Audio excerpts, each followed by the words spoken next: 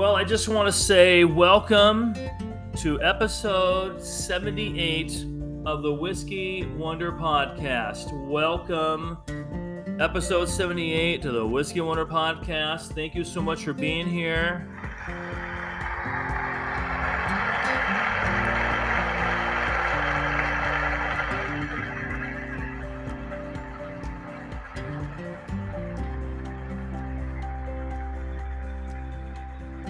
All right, thanks guys. That's good. I appreciate it. Thank you so much. Welcome to episode 78 of the Whiskey Wonder Podcast.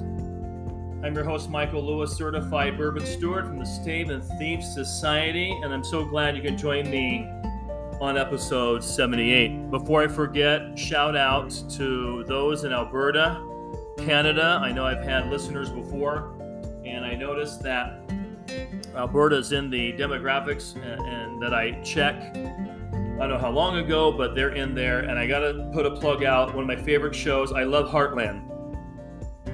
Heartland fans out there. Love Heartland. Love the show. I know they film it in Alberta on location. I love that show. I find myself watching it so much. It reminds me of Alberta, Canadian whiskey. Top tier. Get yourself some. I know it's award-winning, so be looking for Alberta. Look for those titles of Alberta. I think it's the rye, I believe, is what won the awards. If you can find the rye. And a great, from my understanding, a great Canadian whiskey, Alberta Premium. And so I love Heartland, and the area is gorgeous. Gotta love Banff, and gotta love, I just love Heartland, and Alberta is such a gorgeous country. So shout out to those of you, since this is an international podcast, and I know I've had those from Canada and Alberta specifically to also listen in. I love my Canadian whiskey.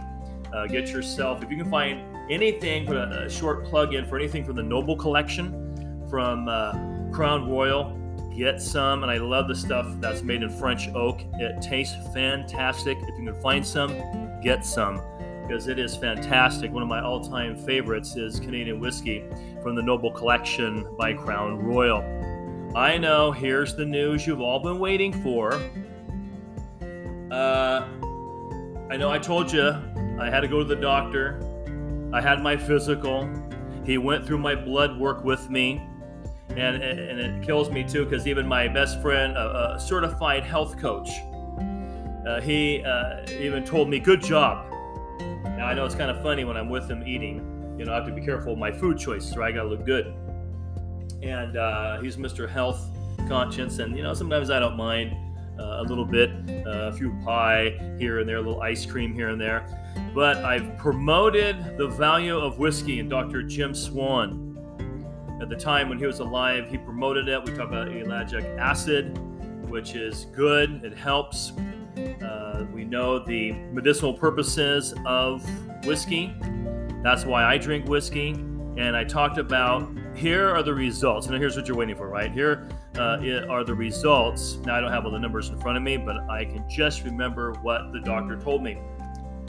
He said, because remember, I talked about drinking whiskey, good for your heart and good for the cholesterol and all that type of stuff. And I feel I should be drinking a little bit more whiskey, because he told me, he said, you know what, your numbers are great. Your numbers are good. And he said, and I'll put this out right now, I'll start with the positive. He said, the good cholesterol number, he says, is good. So my doctor was very pleased with my good cholesterol number. He said was good. You know, when do doctors really say you do a good job, right? in the matter of health. My doctor did. My nurse said, good job on that. So then it came to because there's like, you have the good cholesterol and you have like the bad cholesterol stuff. And my bad cholesterol number could be lower, but my overall cholesterol it could be lower, but it wasn't too terrible either. And so he was overall pleased with my numbers. He just told me basically the same common sense stuff that we know about health. Have more fiber in the diet, have more fruits and vegetables. And that's about all he said. So I was pleased with that. So I'm going to try to drink a little bit more whiskey this year before I have another year now before my next physical. I'm going to try to drink myself some more whiskey and a variety of whiskey as well.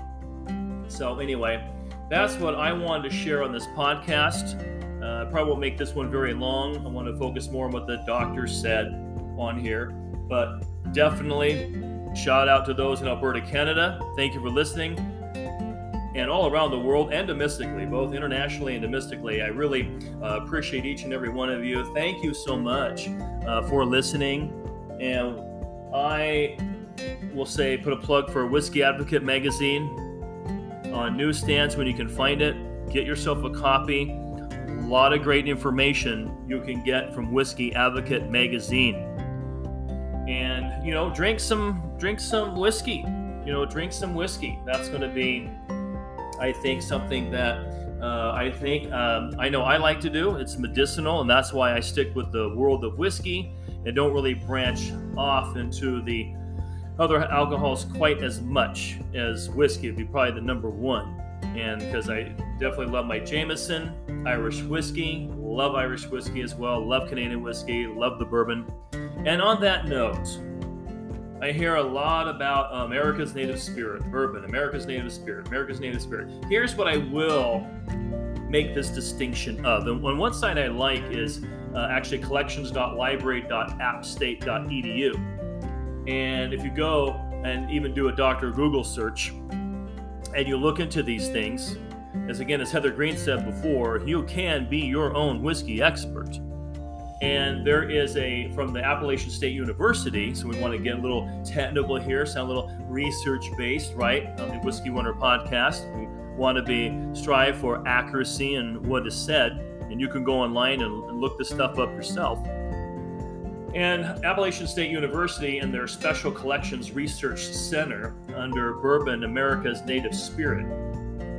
And I'll actually quote from this, and they say, in May of 1964, the United States Congress declared bourbon whiskey, quote, a distinctive product of the United States, unquote. I'll read that again. In May of 1964, the United States Congress declared bourbon whiskey a, quote, distinctive product of the United States, unquote. So, quote, distinctive product of the United States, unquote. Distilling whiskey in America began centuries earlier, though. Scottish immigrants were some of the first to distill whiskey in American colonies. The barley they used in Great Britain did not grow well in American soils, so they grew and distilled corn instead.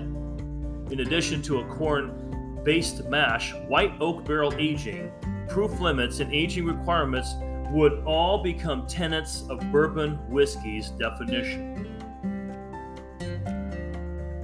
So I just wanted to share that aspect, and of course, for sake of time on the podcast, feel free to look up the Appalachian State University under the Special Collections Research Center under Bourbon, America's Native Spirit, and I'll let you finish the rest.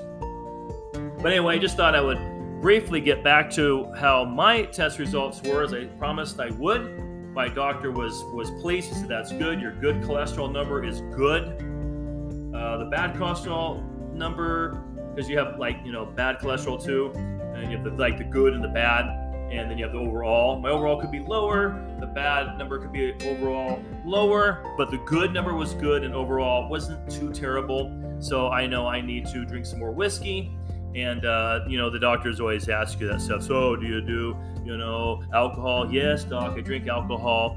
I drink it in moderation, as I tell those that listen to the Whiskey Wonder podcast, always in moderation and balance and wise judgment and all those kind of good things too.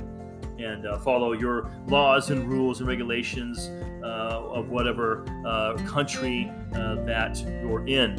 So anyway, I'm glad that you can join me here on episode 78. Just wanted to give you a little heads up on how my physical went. And don't forget about Dr. Jim Swan. He talked about the ellagic acid, which is actually good for us. And it helps us health-wise. It is good for our heart to have some whiskey. Don't forget about Grace Jones, Britain's oldest person in Britain at the time. Started drinking, I believe, in her 50s, and then lived to 112 years of age. And every day she had the famous grouse. That's what she was drinking. I had some the other night, And if you're looking for a good, inexpensive, blended Scotch whiskey, I'll emphasize the word blended, get yourself the Famous Grouse. And that's a pretty common one here in the United States.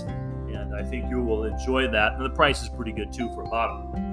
So anyway, thank you for joining me on Whiskey Wonder Podcast. Remember, whiskey has its medicinal purposes. That's why we drink whiskey. And hope you enjoyed the podcast, episode 78. Thanks for tuning in. I'm Michael Lewis, certified bourbon steward from the Stave and Thief Society and Maker's Mark ambassador. Thanks for tuning in. Don't forget, remember, drink safely, responsibly, and with moderation. Thanks for tuning in, and cheers.